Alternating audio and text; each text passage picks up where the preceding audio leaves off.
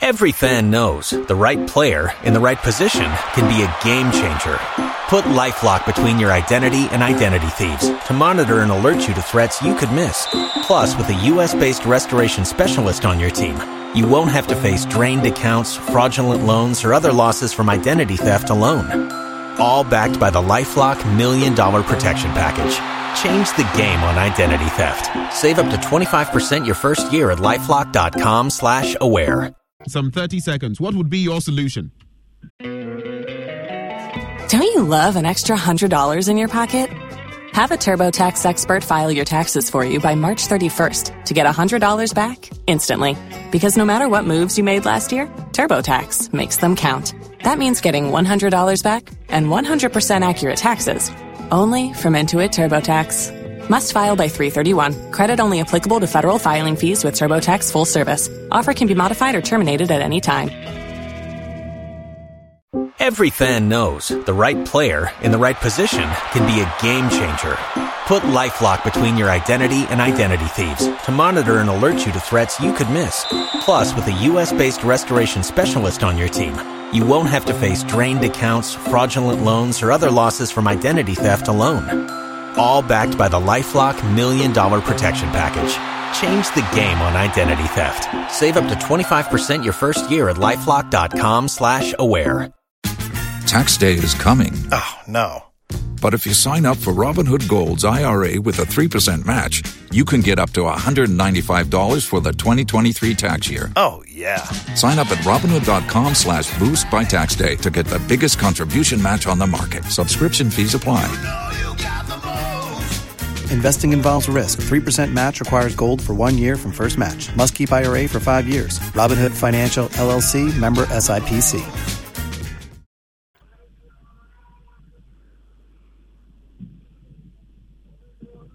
Hello, Supo. Can you hear me? Superintendent Alexander Obeng, can you hear me? Okay, let me just clarify as well that Mr. Frimpong Manso. All right. It appears we've lost both of them on the line. Unfortunate. But we're going to wrap up on the show with these last-minute comments, messages that have come through. Manuel. Yes, Ben, a lot of them coming from up north. This one says, as Road Safety Commission, especially Northern Region, we need, as part of orientation and education for motorcycle users, and a person puts in brackets, keke users, what is popularly referred to as pragya, take riders and drivers to accident and emergency units of hospitals. This can be done in turns, using sectional levels and repeated twice in a year. We need to set up and save lives. This one says, I think the guy said it all. Education is all it takes. And finally, this one says that the man from VIP isn't being honest about 2 drivers on journeys after Kumasi. I was in a VIP coach to Sampa recently, and only 1 driver took us there.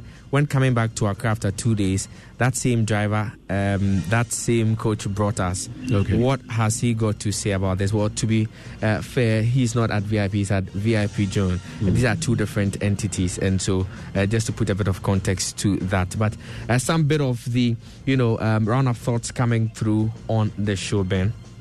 Well, let me just indicate as well that we engaged the National Road Safety Authority to have a rep come through, but at the last minute, that was not possible. It did not happen. I'd just like to acknowledge our guests for tonight, Engineer William Zakar, Senior Research Scientist, Building and Road Research Institute, Superintendent Alexander Obeng, Director of Training and Advocacy with the MTTD, Seth Kwame Watting, a journalist, and of course Adakabre Frimpong Manso, MD VIP Zone, and finally Awal Mohammed, Ghana Motor Riders Association. To all of you who have connected with us tonight, thank you very, very much. My name is Benjamin Akakwa. I've done this with the support of Ernest Kojomenu and Manuel Karante. Coming up next, George Addo Jr. with The Locker Room. Do stay.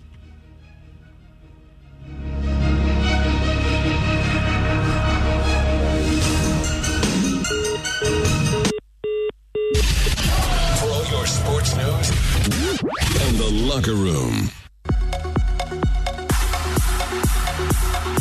Hello, I'm Lee James, host of Sports World on the BBC World Service. For the best of previews to the sporting weekend, listen to George Addo Jr. on The Locker Room on Joy 99.7 FM.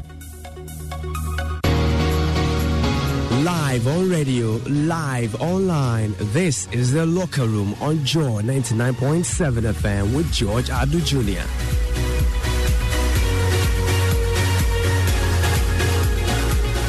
Football and tennis tops the charts in the approaching sporting weekend with the first Grand Slam of the year.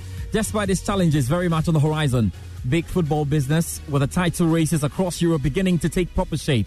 Inter Milan, AC Milan and Juventus are in the Scudetto tussle. Bayern Munich need to shake off the RB Leipzig challenge in Germany. In Spain, Atletico Madrid are head and shoulders above Barcelona and Real Madrid. And PSG continue the chase in France. In England, there's a season-defining game between the holders and former champions. I don't admire other teams.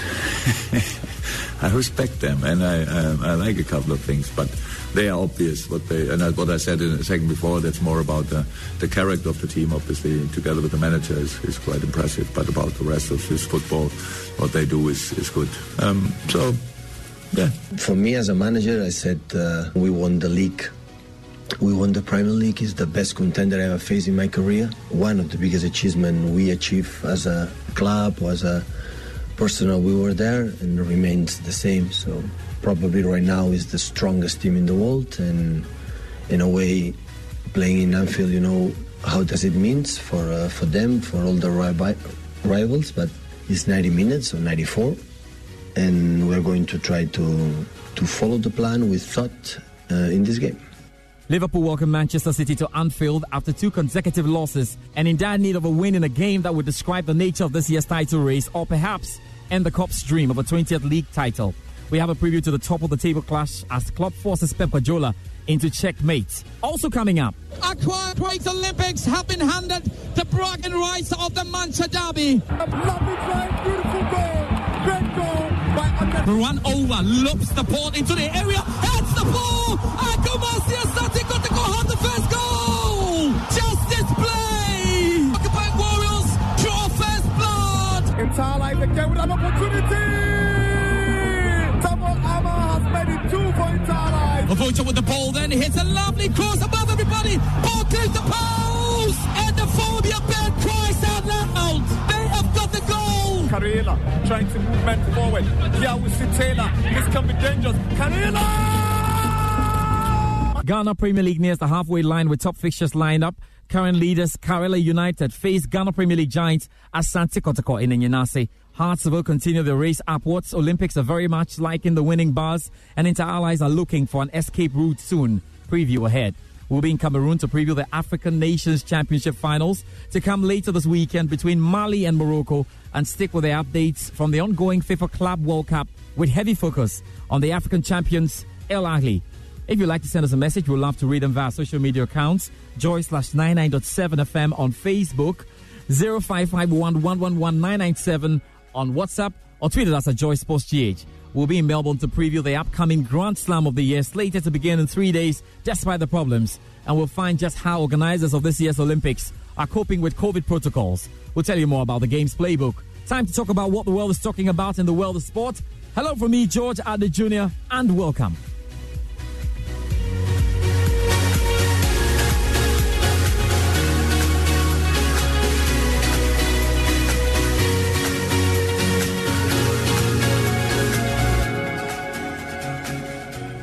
So let's begin with the Ghana Premier League this evening. Of course, no better place to begin with heavy focus on the games to come on March Day 13.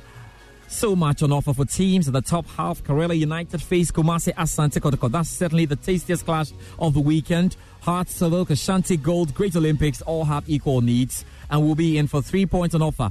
Let's check out the games to come then on March Day 13 of the Ghana Premier League. And here's my colleague Mubarak Haruna.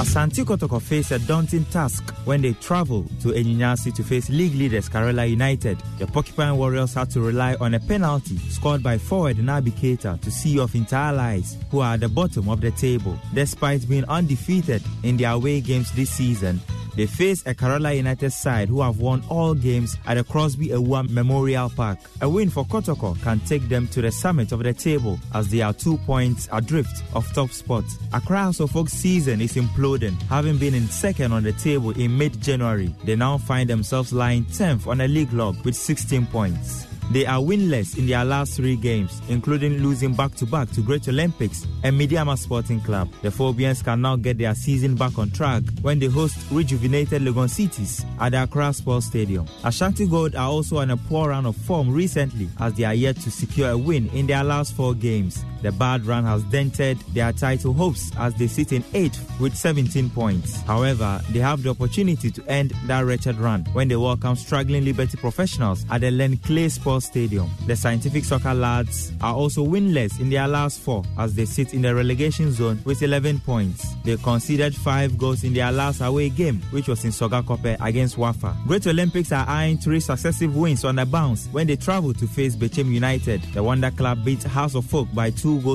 in the Manchester Derby before putting 3 past King Faisal in midweek. Great Olympics are in 2nd with 21 points, 1 point behind league leaders Karola United. Meanwhile, Bechem United lost to their rival Brecum Chelsea in midweek and will be looking to bounce back as soon as possible. They occupy the 4th position with 19 points. Inter Allies are sinking deep in the relegation zone as they enter week 13 with only 7 points to show from a possible 36. The 11-1 boys have suffered 9 defeats this season, which is more than any other team. Their last game ended in a 1-0 loss to Asante Kotoko in midweek. Allies must up their game if they want to get anything when they welcome Ebusua Dwarfs at the Accra Sports Stadium. Dwarfs head into the game in a buoyant mood after beating Ashanti Gold by 2-1 at the Cape Coast Stadium. They are also undefeated in their last 2 visits to the Accra Sports Stadium. King Faisal need all 3 points desperately to move out of the relegation zone when they host Midiama Sporting Club at the Ohene Ameyao Park. 11 Wonders are seeking to return to winning ways when they welcome highly improved Dreams FC at the Ohene Ameyao Park. The Still Believe side have been extremely good since the appointment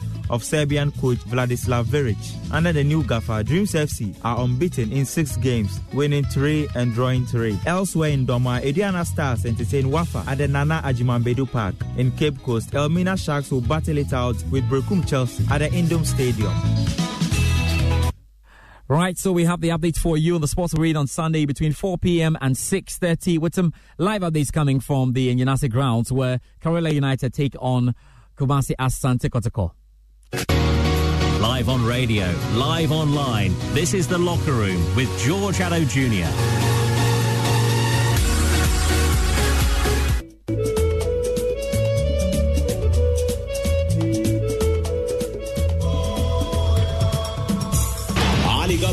بعد تعود تسديده من نبيل عماد لابر تمريره وادي فرصه ابراهيم حسن جول جول جول جول ابراهيم حسن يسجل اول اهداف بيراميدز في المباراه. يعني كره القدم وادي على طول لعبد الله السعيد من اجل حسم المرور. عبد الله يا ولد يا عبد الله روعه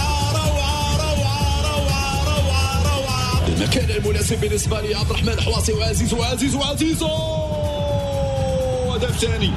هدف ثاني لناظر بركانية من نفس الوضعية. ضربة جزاء نعم عزيز يقطب شمالي ثاني أداء فريق النهضة البركانية مع فرحة Morocco will defend the African Nations Championship title against Mali in Sunday's final in Yaoundé after the holders thrashed Cameroon 4-0 days ago. The Moroccans were simply good for the hosts as the double from Sofiane Rahimi, either side of goals from Sofiane Boutini and Mohamed Al Bemama, secured a comprehensive win. The North Africans secured the title on home soil in 2018 when beating Nigeria 4-0 in the final. Mali will be in the Chan final as well for the second time and looking to improve their 3-0 defeat to DR Congo in 2016. So, should we expect more of the same? Joining me now with some analysis, my colleague and African football expert Nuhu Adams, who has been following the competition closely. Thank you very much, Nuhu, for your time on the show. First, how deserving are these two of the final? Looking at where it started, are these the finest two in the competition, and are they here on merit? Well, George, what I would say is that Morocco, even before the tournament, were tipped to win the tournament. So, for them to be in the final is not shocking. They have the quality, they have everything going in favor of them. They have players coming from Wydad Athletic Club, Raja Casablanca, AS Berkane, Hassania Agadir. These were teams that were in the semi-finals and finals and probably winning the CAF Confederation Cup and CAF Champions League. So Morocco, they are deserving to be in the final. Mali, Yes, they deserve to be there, but many people didn't expect that until when they played their first game in the group stages. That's where people will realize Mali is having a very good team and can go far. So looking at the kind of game they've been playing, looking at the kind of performances they've displayed at the tournament, I'm not surprised they are also there. Even though the last two games, that's the quarterfinals and semi-finals, have been very, very difficult for them. I think they still have that quality to be in the final. So I think both teams deserve to be there. Well, no, let's talk about the holders, Morocco, who have made another final. Are the Moroccans simply reaping from some great policies, or they still have key actors from the last winning side? Well, what is working for Morocco is that they have most of their teams always competing at the highest level in the CAF Champions League, the CAF Confederation Cup. Last season, RS Berkane won the CAF Confederation Cup. They have Wydad Athletic Club and Raja Casablanca in the semi-finals of the CAF Champions League. Hassan and Agadir were also in the semi-finals of the CAF Confederation Cup. And most of the players are coming from these teams. So it tells you the kind of quality the team is possessing. Yes, they have very few players who were part of the last edition. I think Ayub El-Kabi, who was the top scorer, is still in the team. And Zanati, who was the goalkeeper of the last edition, is also in the team. But almost all the players are very new, but their quality is speaking for them. If you watch them play, you understand why they are in the finals and why many people believed they will win the tournament once again. I think they are doing things very right. They are keeping most of their talent in the country, and that's one positive thing. Soufiane Rahimi, who has 5 goals from 5 matches so far in the tournament, is playing for Raja Casablanca, and Raja has rejected a $2.5 million offer from Al Ain in UAE just to keep the player. So let's say the next edition of the CHAN, we will still have Soufiane Rahimi representing for Morocco. It should tell you the kind of quality they will be presenting that time too. So I think Morocco are very deserving. They are just making sure the CHAN tournament become their bona fide property. They were in they won it last edition. They are in the finals today, and everything is clear that if they should compete in the next edition of the CHAN qualifiers, they will still qualify and come to be the favorite to win it. So that's it. How determined then has this Malian side been all competition? What has been working for them? Well, the Malians have been solid. They have a very good team, and I think they come for so long. So you can see the understanding. You can see the telepathy in the team. Let's give credit to the coach. He has done an amazing job on the team. One thing that is working for them is they use most of their strength and then believe themselves they can beat any team that they face. Yes, the last 2 games have been very difficult for them. In the quarterfinals, it went to penalties against Congo. Against Guinea in the semi-finals, the game went to penalties as well. So let's look at that. If they don't have the stamina, if they don't have the strength, it would have been very difficult for them to play extra time on 2 occasions. But here they are in the finals after beating Guinea on penalties. So I think they have a quality team. Most of their players have played in Europe and elsewhere, and they are back to Mali to relaunch. So they are taking advantage of the CHAN tournament to make sure they get contract outside. So they are doing so good. The goalkeeper is the first choice goalkeeper for the senior national team of Mali. That's Djibril Siaka Bakayoko Chatu has played for Sfaxien before. Isiaka Samake was part of the 2016 CHAN tournament team. They have very good players. Namba Diallo, all these players are players who are seen it all. They've been playing in the CAF Champions League and Confederation Cup with AS Joliba and Stade Malien too. So I think they have a very good team. No, so you need to answer this critical one. Where will this final be won or lost? Well, Morocco have a way to win it. I've already mentioned that they have the quality. They have everything no team in the CHAN tournament have. I think if you look at the kind of players they are possessing, it will be very difficult for anybody to predict a lose for Morocco when they face any other teams in the tournament. Yes, Mali have been very solid. They've been very formidable, but I don't think they can overcome Morocco. Morocco is having a very strong midfield. Labi Naji, Abdullah Hafidi, Mohamed Bamama, they have Soufiane Rahimi. If they get their day, that is the end for Mali. They have a very good attack too. Ayub El-Kabi leading the attack. Any little chance, he will make sure he's punishing you. So I don't see how Mali will be able to overcome Morocco. But it is football, anything can happen. But Morocco are favorite on paper. They are favorite on the field. They have the quality. They have everything to win the tournament. Now, can you end then with the updates from the FIFA Club World Cup, and indeed, what are the chances of Pitcho Mosimane and his boys causing an upset?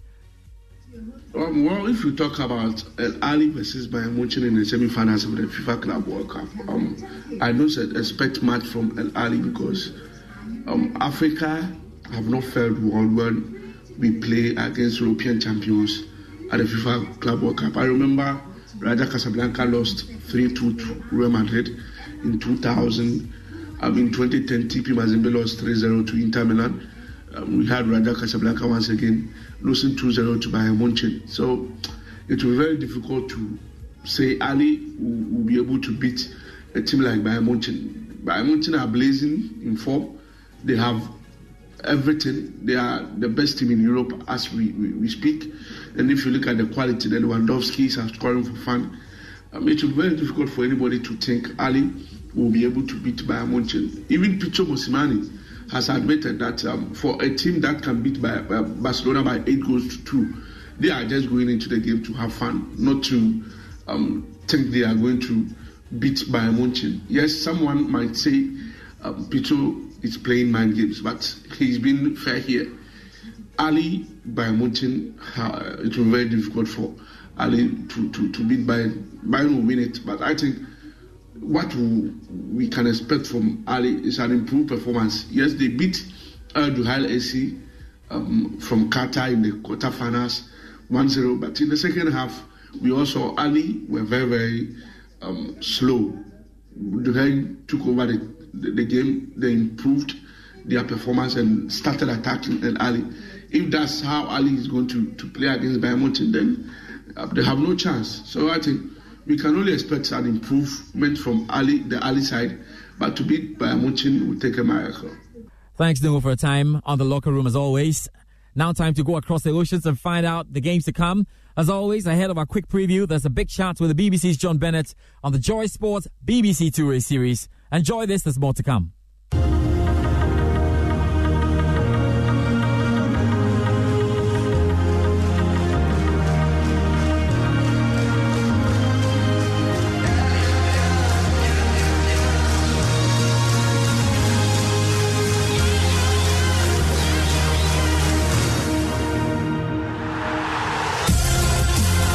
Thanks, John, for your time this weekend, and always a pleasure to have you on the show. Surely midweek has given us so much perspective ahead of a pivotal match day this weekend. So let's talk at Liverpool. There was another loss to Brighton just when we thought all was well, even with their injury worries. Is this Liverpool side that bad in terms of quality? Hi, George. Great to speak to you as ever. I think injuries are catching up with them now. I think the intense time they've had over the last few years under Jurgen Klopp catching up with them as well. They've had so much success over the last 2 or 3 years. And of course, we know that it's difficult to maintain. It's so difficult once you've won the Premier League to win it back the year after. Not too many teams do that. So it was always going to be tough for Liverpool, but I have to say I'm surprised by this awful run of form. What is it now, this run of form? Going into the game, they've won 3 of their past 10, and this is the incredible thing, they've lost 2 on the bounce at home, which when you consider their amazing home record before that, really is pretty unbelievable. Of course, we know about the injuries at the back to Van Dijk, to Gomez, to Matip. That is catching up with them. I think they brought in 2 central defenders too late in the window. Why didn't they do it at the start of January? I know that at that stage they didn't know that Joel Matip was going to get injured, but surely they had to be planning ahead at the start of January, not at the end of January. This weekend there was no Alisson. I think in attack there were the likes of Xherdan Shaqiri, the likes of Divock Origi, who have stood in for Salah, for Firmino, for Mane in recent weeks, haven't been up to the task. I think they've really missed Jordan Henderson in midfield. He's been playing really well at centre-back, but they've missed his energy in midfield. At the moment, Thiago hasn't really fitted in to the Liverpool style. So it's a big problem for Jurgen Klopp to deal with. And I think they're out of the title race already. But obviously, if they lose against Manchester City this weekend, they're definitely out of the title race. Well, John, then, how much of the Liverpool problem at the moment is down to the manager, Jurgen Klopp?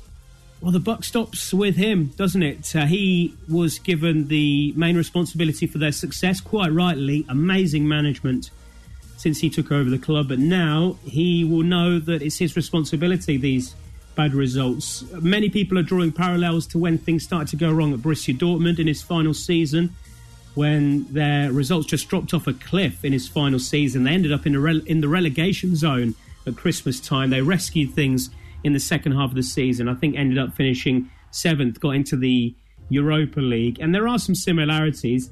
That Dortmund team was still creating a lot of chances, though, and was very, very unlucky in that first half of the season.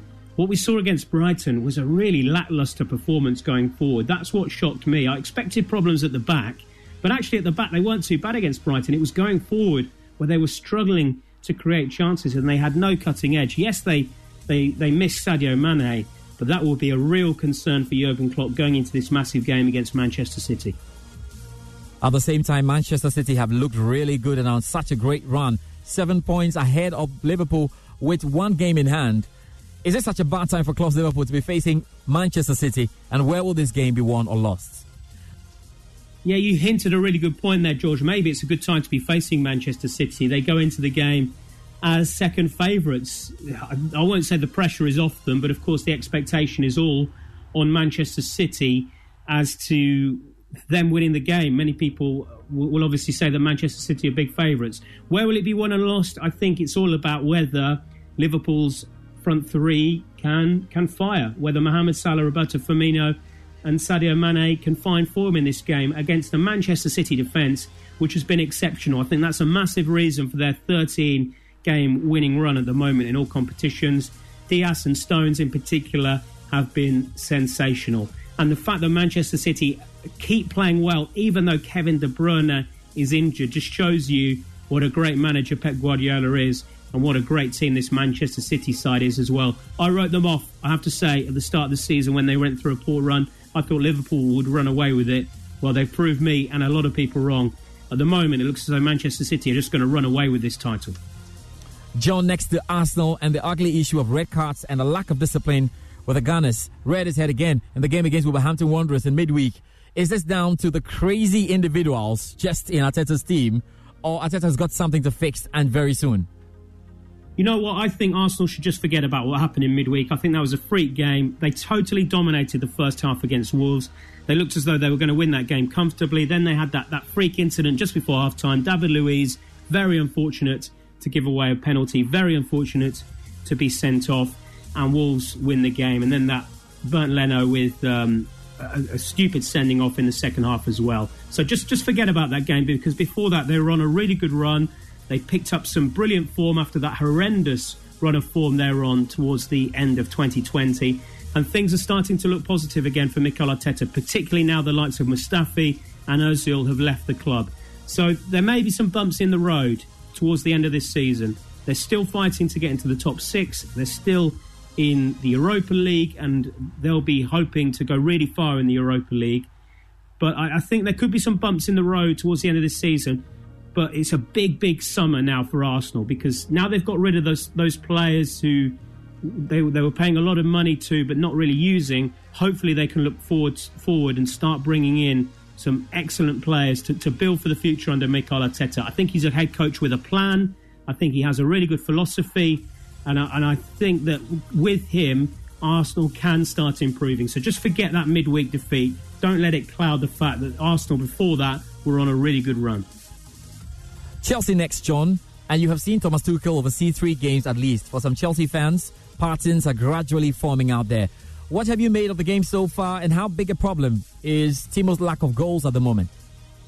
I've been really impressed by Chelsea. The fact that there's an identity straight away under Thomas Tuchel. He was really clear with how he wanted to play. The three at the back, using the wing back straight away.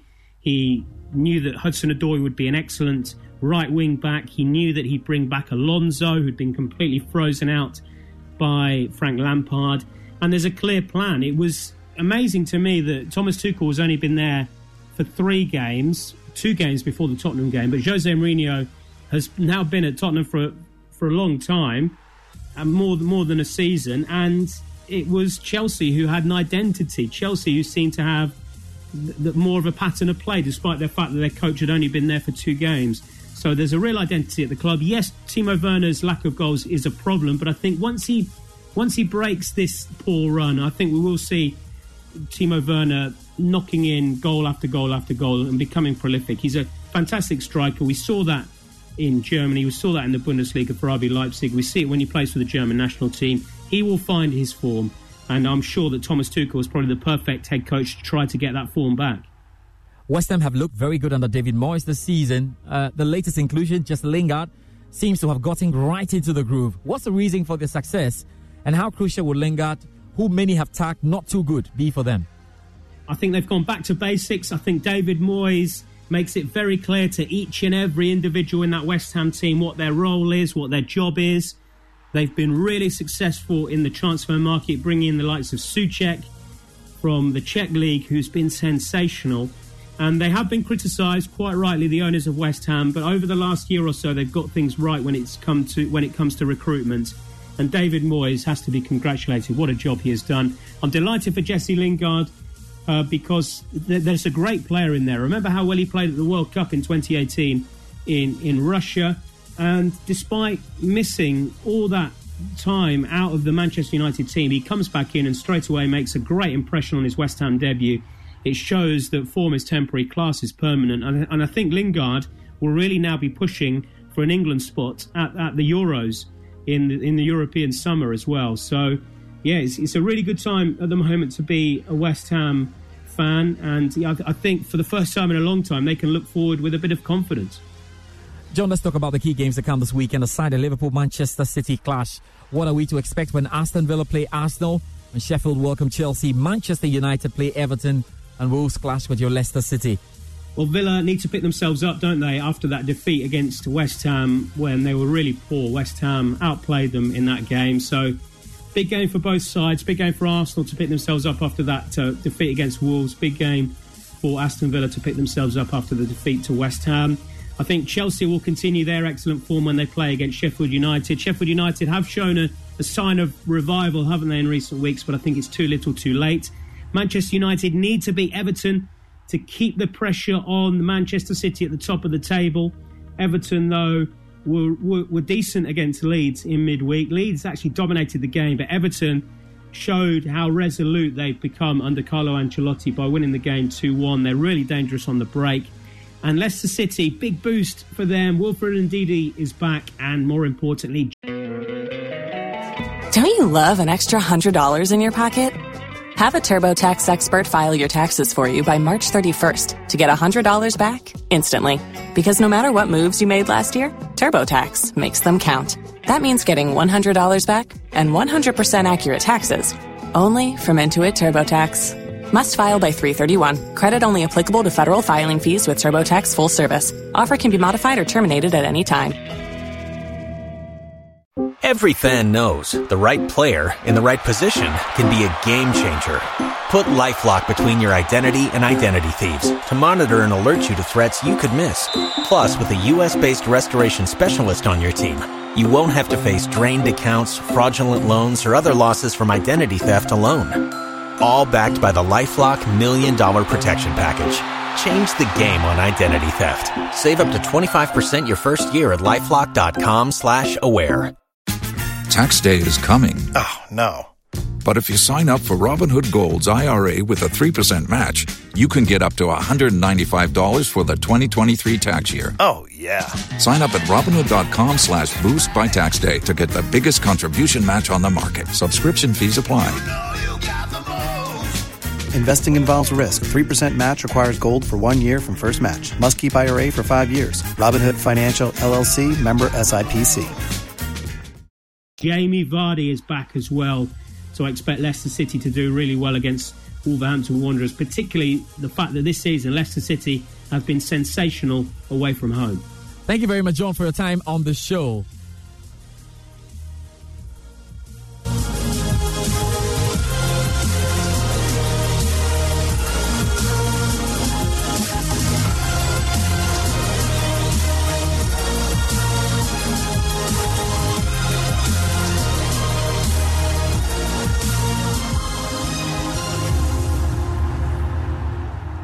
So we know the key games to come in England. Now let's pay attention to what's to come in Italy, Spain, Germany and France. Here's my colleague Moses Yeboah.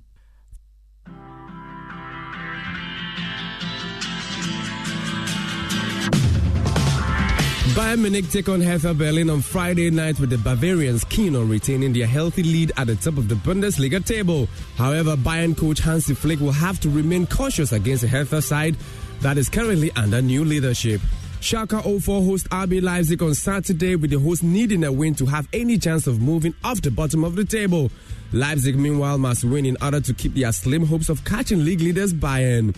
Freiburg take on Borussia Dortmund, with the visitors aiming to move into the top 4 position in the table with a victory. Third place Wolfsburg travel to Augsburg, and Hoffenheim host Eintracht Frankfurt. AC Milan will look to keep their Serie A title pursuit alive when they welcome Crotone into the San Siro on Sunday. Stefano Pioli's side currently lead the way in the Italian top flight after 20 games, but just 2 points separate the Rossoneri in first from rivals Inter Milan in second. However, they face basement club Crotone this weekend, who have won just one of their last 6 league outings. Meanwhile, Inter will play away to Fiorentina tonight. It's 4th versus 3rd as champions Juventus host Roma, who are just a point ahead of Juve, and Napoli will play away to Genoa. Barcelona are looking to put the nightmare situation surrounding Lionel Messi and his contract to one side when they visit Real Betis on Sunday night. Despite the controversy, the Catalan giants are on a great run in La Liga as they try their best to chase down leaders Atletico Madrid. An embattled Real Madrid side travel to bottom dwellers Huesca, and leaders Atletico will host Celta Vigo on Monday. Ligue A's greatest rivalry, Le Classique, is on this Sunday when Olympique Marseille take on Mauricio Pochettino's Paris Saint-Germain. And in the English Premier League, Liverpool host leaders Manchester City in the Super Sunday clash at Anfield. Elsewhere, United will host Everton, Chelsea play away to Sheffield, and Arsenal take on Aston Villa.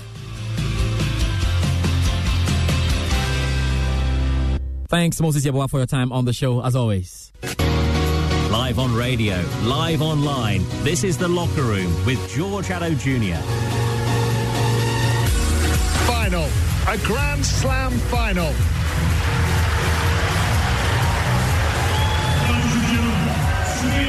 Victory for Sophia Kenin of the United States. Team hits the backhand. Nadal with the forehand into the net. Dominic Thiem slowly raises his arms to the sky. Thiem comes out on the winning side. I had really the feeling that I was lucky in the right situation. Net court was really on my side, but it's necessary because he's one of the greatest of all time, biggest legends this sport's ever had, so you need some luck to beat him. Backhand Djokovic is deep, and Federer puts the backhand into the net. And I'm sure it's a feeling that never grows old for Djokovic. An 8th Australian Open final, that's a record. And now a 26th Grand Slam final. Tennis next. Australian Open boss Craig Tiley says he's absolutely confident the Grand Slam, talk about the Australian Open, will start as planned on Monday, despite 160 players waiting the outcome of coronavirus tests. Now, a total of 507 people connected to the event were told to isolate by Melbourne health officials on Wednesday after a worker tested positive. Play at 6 warm-up events and slam draws were postponed. The warm-up events, which are all taking place in Melbourne Park, resumed today, and we know the women's matches have been reduced to 2 sets and a first to 10 match tiebreak, although the men's matches will still be played over 3 sets. Now, the disruption came after it was announced on Wednesday that a 26-year-old man tested positive for COVID-19. We'll be joined on the line pretty shortly by BBC tennis correspondent Gigi Salmon and Cotley Walsh, the Australian sports writer and, of course, former tennis coach. But first, let's hear from the Australian Open boss, Craig Tiley. This is one case. We are all well trained and well schooled in what to do as a state, but we've got to take this seriously, and through an abundance of caution I have a number of announcements to make in relation to restrictions and rules. We have to assume that this person has in fact infected others, and it's through that abundance of caution that I'm announcing from 11:59pm tonight, Cabinet has endorsed the advice of the Chief Health Officer to reinstate the Black Rock or New Year's Eve settings, so private gatherings 15 only, masks inside. Well, that was correct, Tylee. And of course, I have to say thank you to Gigi Salmon and Codley Rouse for joining me on the locker room. Let's begin with you, Gigi, then. This is surely a bit of a setback for the Australian Open organisers after all the protocols being put in place since they began planning for this, right? It certainly is. They have done so much to get to this stage. They cannot let anything happen now. So they'll be tested. They will isolate. We should say that at the moment, and the Victoria Premier we just heard from Daniel Andrews has said that the Australian Open will start on Monday the 8th. But we do have 6 tournaments taking place right now. These are the warm-up events, with 5 of them taking place at Melbourne Park, the home of the Australian Open. That might impact the near future and the running of those tournaments at the moment, because those players who were in that hotel will have to stay there till they get their results. It is at the moment just the one case, and as Australia have done the whole way through this pandemic, they are acting very, very quickly. Well, whilst you are in Melbourne, and I know you've heard Tylee say there, games will go on as planned regardless, and obviously should after the draw this afternoon. But are there any dangers ahead? Look, it will certainly have an impact if in the next 24 hours, or hopefully probably the next 6 hours, there is a positive test. The turnaround's pretty rapid, but if there is a positive test among that lot, which we're told the probability is very low, but if nonetheless there is positive, it would cause all manner of mayhem, because players have been on site now for a few days. They've been moving around together. Matches are underway in terms of the leading events, and a significant amount of matches. There's six tournaments this week being held at Melbourne Park. Well, so the competition is so close. I can imagine many players are holding their breath at the moment and a bit nervous. Remind us again, what happens if you test positive in the latter stages? Well, if they do get a positive test, then the next step will be obviously contact tracing. Now, there's a lot of, I suppose, protocols in place on site.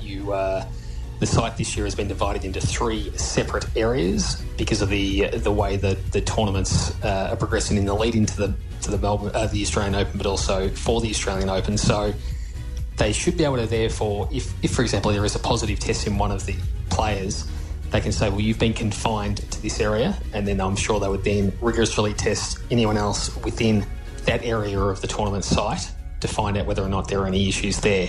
As it stands, if you test positive, you're out of the Open. You have to go into immediate 14-day quarantine.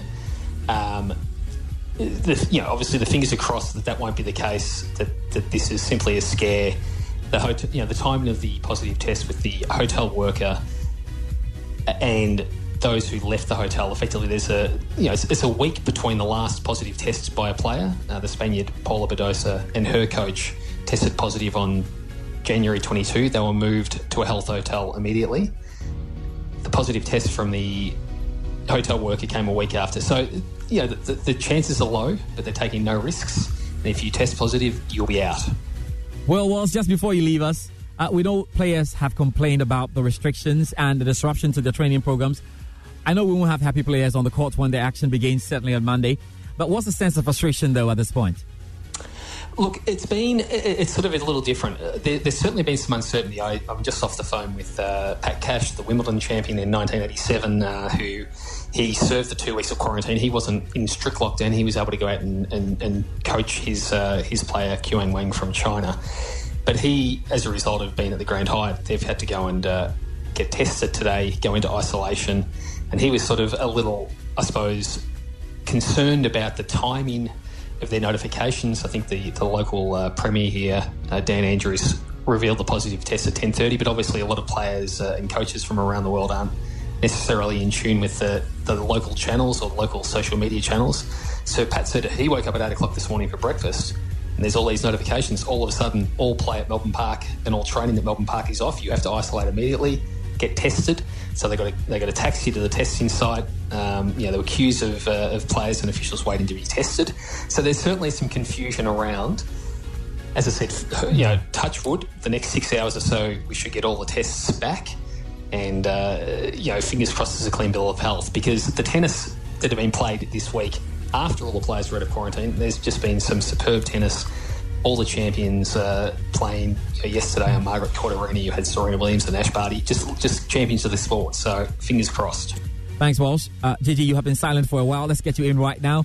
What kind of tournament awaits us then? With so much talk of coronavirus ahead of it, really grave consequences, I should think, should any player test positive during the competition. We had one Spanish player who actually tested positive after one of the flights that came in from Dubai. She wasn't feeling very well, and she was actually taken to a health hotel to self-isolate. She still had enough time to get the negative test needed to play in the Australian Open. But look, it starts now on Monday. So if a player were to be positive now, they, together with their support person in their bubble, would be withdrawn immediately. They have been strict the whole way through. And as things stand now, if these tests are done, if a player is positive, then unfortunately for them, everything they've been through to get to the stage but their Australian Open would be over. And you have to think that once the Australian Open starts, the crowds are going to be coming in nowhere near full capacity what they're used to, but a lot more than we saw at the US Open last year and a lot more that we saw at Roland Garros. But they have to have these extreme measures. There are Australian residents who are not allowed back home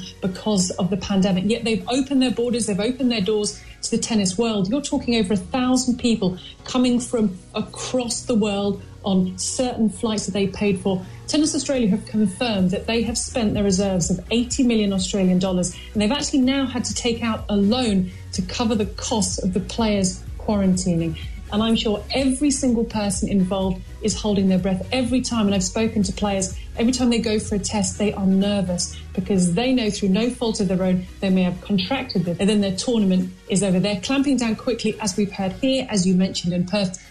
I cannot imagine what it is like to be one of the organisers. Thanks to Codley Walsh, Australian sports writer and former tennis coach, and to the BBC's tennis commentator, Gigi Salmon. So let's bring in the BBC's tennis commentator, Russell Fuller, as we wrap up on tennis here on The Locker Room. And Russell, there's good news. Of course, we know all players return negative tests, which definitely means we're up and running for the games on Monday. So let's talk about the action on the pitch then. And you have been speaking to one of the favourites in the women's draw this season. The world number one, no less, from Australia, who came just short at a home Grand Slam last year when she was beaten by Sophia Kenin in the semi-finals. This week, Barty played her first competitive matches since the end of February last year. She decided, because of the coronavirus pandemic, not to travel, didn't defend her French Open title at Roland Garros in late September, but says she genuinely didn't miss being away too much. There was obviously the decision that we made to not go to the French Open was probably the toughest of the whole year, not being able to try and defend my first Grand Slam title. But in all honesty, I didn't watch any. I didn't kind of sit there and wishing and thinking I wish that was me, because I was completely happy and completely content with what I had at home, and knowing that I made all the right decisions for the right reasons, and not one bit of me had any bit of regret or any bit of kind of a fear of missing out. I know that I made the decisions for the right reasons, and I slept pretty well at night knowing that. Do you know what to expect, tennis-wise, over the next few weeks? I know that I've prepared as best that I can. I've done the work, and now we just wait and see. I think there's no expectations other than I go out there, I enjoy it, I thrive in the competition again, and I think just go out there and have some fun. And do you feel like the best player in the world? I feel like, for me, I'm getting the best out of myself, and that's all that matters. Because it's a strange one, isn't it? You've got that title, which you've earned, and I'm sure that gives you a lot of confidence, but I wonder if part of you doesn't quite believe it because you've not been on court for so long. Yeah, but I think, like you said, I felt like we've earned the position at the top of the rankings, and I know that I do a hell of a lot of work off the court to try and be the best that I can be, and that's all I can do. I can't control what any other athletes do out in the court. I can't control how they prepare, but I know that for myself and for my team, we cross every T and dot every I to the best of our ability, and try and give ourselves the best chance of improving every day. Do you see it as risky, the Australian Open taking place? Because I can see quite possibly how it will be a phenomenal success. It will give Melbourne and Australia a huge boost, but if there is spread of COVID to the community as a result of the tennis circus being in town, that potentially is very, very damaging, isn't it, for the event and for the sport? Yeah, I think, and as players, we have to put the trust in the health officials and the government that they've put the rules in place we've had to abide by them, and I think everyone has, and I think that's all we can do. We have to put the trust in those that are making those decisions and know that it's safe. What do you think about the rest of the year? Have you thought about making a trip to Europe and potentially back to Paris in May time if things don't improve COVID-wise to try and play in that French Open? Yeah, it's a challenging one to say right now. Things change so quickly all over the world. It seems every day there's new news. So I think for us, it's about prioritising right from the start out. I mean, our priorities haven't changed. It will be the health of my team and my family and me as well. But it's hard for me to comment right now. I think that we will plan as best that we can to travel and to play. But no, ultimately that those decisions will be made close to the time. Ash Barty of Australia, who is involved in the first of 8 matches on Friday in Melbourne on the Margaret Court Arena. She'll be playing the quarterfinals of the Yarra Valley Classic. She's up against the American Shelby Rogers. Thanks, Russell. And let's remind ourselves of the draw earlier today with Al Ross. Naomi Osaka against Anastasia Pavlyuchenkova and Yulia Putintseva against Sloane Stephens, arguably the ties of the round. In the women's draw, Novak Djokovic begins the defence of his men's title against Jeremy Chardy.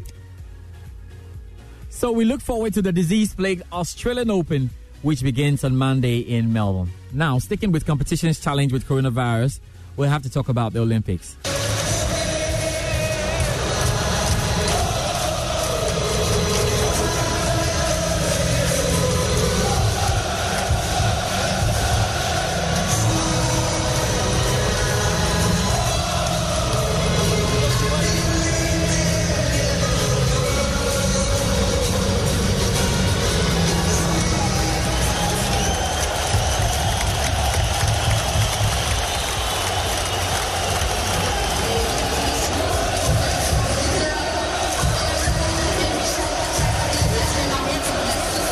Singing or chanting will be discouraged at the rearranged Tokyo Olympics and Paralympics in a bid to safeguard against the spread of coronavirus. Now, instead, those attending the Olympics due to begin on the 23rd of July and Paralympics set to start on the 24th of August will be encouraged to clap in order to show support. The decision is one of a number of rules detailed in a playbook published by organizers. The first playbook is aimed at members of the international federations and technical officials, but further versions due to be published will be aimed at athletes and the media. The move is to highlight processes in place to ensure safe games comes. As organizers stress, they are committed to a successful and safe delivery of the games, despite Tokyo currently being in a state of emergency due to the coronavirus pandemic. So let's get more from the BBC's Alex Capstick. Alex, you've been over this. What more can you tell us about the Olympics playbook? Well, what they've done is they've released what they've called a playbook. There are going to be a few of these in the next week or so. The first is designed for the international federations, the officials. The athletes will get theirs next week, but the framework is there and it will tell us what the rules and regulations are. And it's a pretty comprehensive list.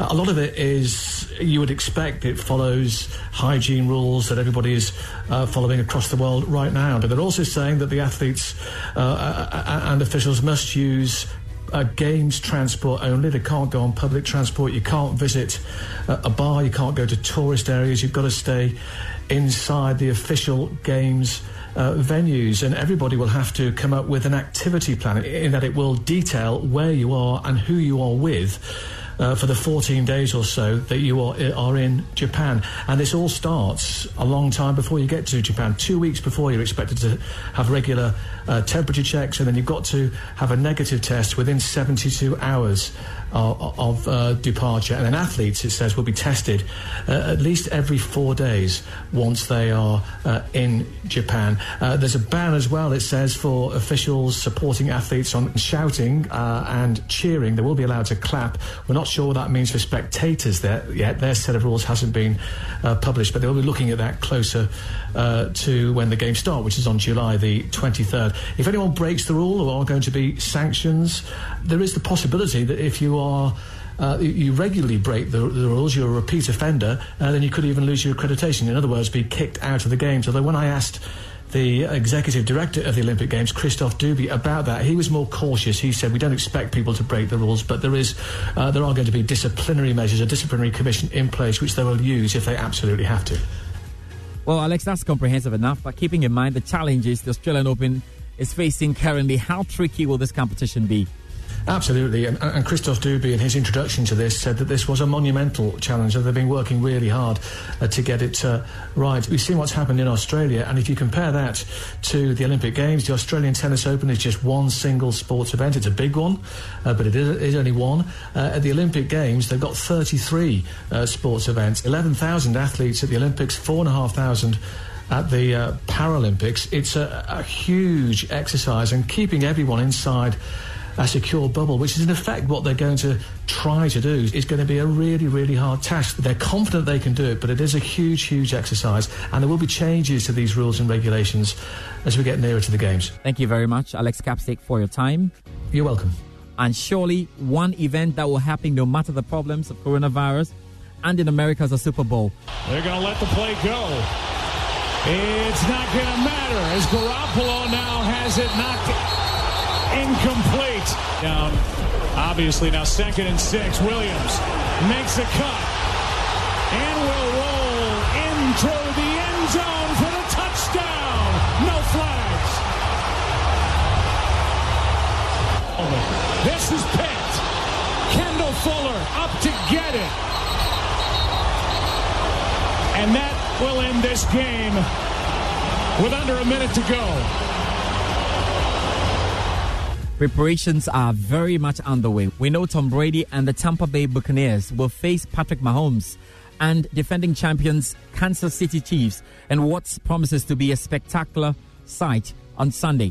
Brady, in his first season since joining the Buccaneers from New England Patriots, is bidding to win the Vince Lombardi Trophy for a record 7th time in his 10th appearance in the Showpiece game. The 43-year-old, widely regarded as the sport's greatest quarterback, aims to lead the Bucs into the second Super Bowl success and first since 2003. We also know the competition will have a different feel because of COVID-19. Let's get a preview to the action right now to come on Sunday. And joining me is American football journalist Blair Tete, who is in Tampa at the moment. Now, thanks, Blair. How different will this year's Super Bowl be from the previous years? So the atmosphere, unsurprisingly, is a bit quieter than previous Super Bowls. I was in Miami last year, and the excitement was massive. I mean, anywhere you went, you would run into fans, you would run into media. This year, there's still kind of that nervousness of flying in for the event, for traveling in, which means there aren't as many Kansas City Chiefs fans as you might think. The Buccaneers are playing at home, though, which means that there are plenty of Buccaneers fans roaming around. This is the first time a team has played at home in 55 years of Super Bowl history. So there is still that excitement. I mean, there are advertisements, banners. You're still going to see that the Super Bowl is happening. You're still going to be aware of it. But it's a little bit different with most of the events happening on Zoom. You're having virtual pressers. So a lot has changed, but there's still going to be a Super Bowl, and it's still very obvious that there's an event coming. Yeah, Blair, sounds like it's going to be a big challenge for both players and organizers of this competition, wouldn't it? Oh, definitely. One of the biggest challenges for organizers, they're trying to keep everyone safe. Obviously, they're trying to keep the fans, the players, the coaching staff safe, which means that fewer people are going to be allowed in attendance on the actual game day. We're seeing just over 20,000 people are going to be allowed. 7,500 of these will be vaccinated healthcare workers. So that's going to be a major change. And, you know, players are used to kind of feeding off that energy in the stadium. They've been getting used to that, though, and they've adapted all year. So maybe that won't be a major difference. But, you know, some of these differences and the changes this year actually may be good for the players. I got the chance to talk to Buccaneers quarterback Tom Brady the other day, and he said that this is the best prep he's ever had. And this is his 10th Super Bowl, so he's had the experience. He said he has downtime, waking up in his own bed. All of these are really big deals for him. And he's 43 years old. He's coming to the Super Bowl. He's one of the oldest quarterbacks, but he still has a lot in him, I think. When to walk away? That's a good question. I think I'll know when it's time. So I don't know when that time will come, but I think I'll know, and I'll understand that I gave everything I could to get to this game. So, you know, you put a lot into it. I don't think I can ever go at this game half-assed. You know, I got to put everything into it. So, you know, you take different hits, you take different, you know, over the course of the year, deal with different bumps and bruises, different injuries and so forth. So, you know, it's just going to be me continuing to make that commitment to making it part of my year-round process to play football and continue my career. So, obviously, this year is so different. How is this going to be different for you personally compared to the last 9 Super Bowls you've been to, and how have you prepared differently for this game? I think the football preparation has been easier. there's definitely, in a lot of ways, actually my family's been out of town for the last 6 days. They're not coming back in town until Saturday. So I really had an empty house for, will be 12 days leading up to the game. That's the most prep I've ever had. Could really focus on what I need to do from a football standpoint. A lot of the non-football stuff I'd say is entirely different. The football has been, I would say, helpful for me. I love the preparation of it. I think for me, the more I study, the more I watch, the more I understand, the more information I can process, the better it is for me. So I'm going to use it as best I can, try to be as physically prepared, as much time with my body coach, Alex Guerrero, as possible, as much time studying film as possible, and then, not wait. Don't you love an extra $100 in your pocket? Have a TurboTax expert file your taxes for you by March 31st to get $100 back instantly. Because no matter what moves you made last year, TurboTax makes them count. That means getting $100 back and 100% accurate taxes, only from Intuit TurboTax. Must file by 3/31. Credit only applicable to federal filing fees with TurboTax full service. Offer can be modified or terminated at any time. Every fan knows the right player in the right position can be a game changer. Put LifeLock between your identity and identity thieves to monitor and alert you to threats you could miss. Plus, with a U.S.-based restoration specialist on your team, you won't have to face drained accounts, fraudulent loans, or other losses from identity theft alone. All backed by the LifeLock $1 Million Protection Package. Change the game on identity theft. Save up to 25% your first year at LifeLock.com/aware. Tax day is coming. Oh, no. But if you sign up for Robinhood Gold's IRA with a 3% match, you can get up to $195 for the 2023 tax year. Oh, yeah. Sign up at Robinhood.com/boost by tax day to get the biggest contribution match on the market. Subscription fees apply. Investing involves risk. 3% match requires gold for 1 year from first match. Must keep IRA for 5 years. Robinhood Financial, LLC, member SIPC. And the energy. And the Kansas City Chiefs are going to face a different challenge this year coming in later. Thanks, Blair, for your time on the show. And thank you very much to all of you tuning in to The Locker Room this week. We'll be back next week with another great edition of the show. Till we meet then, be good.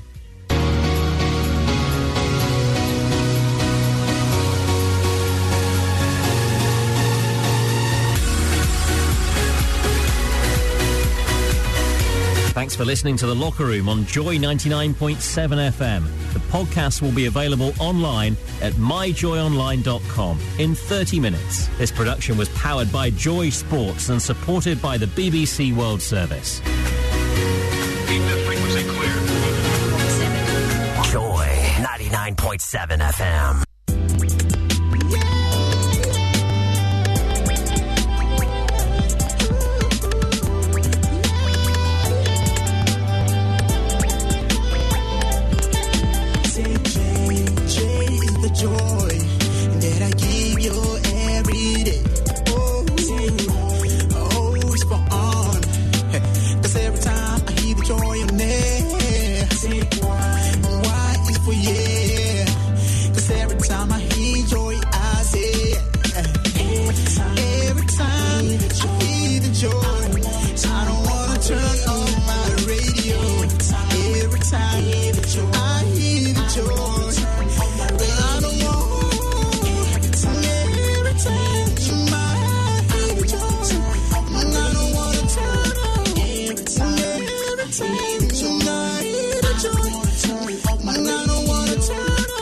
Hello, this is Morris, and I say keep on listening to Joy 99.7 FM.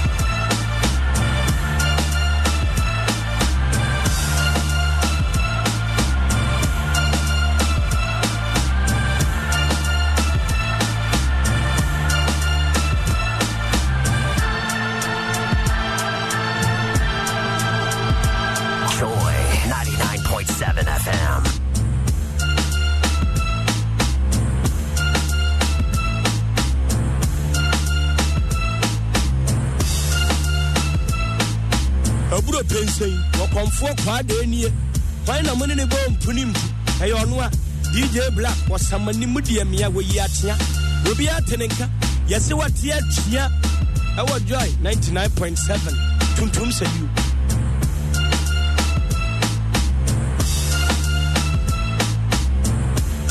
Ebusia for to go cheweni when I'm a call and when a quick training jata a major tabe artist na ja kwa pam to man pam and a man pam panano a pam ni ko DJ Black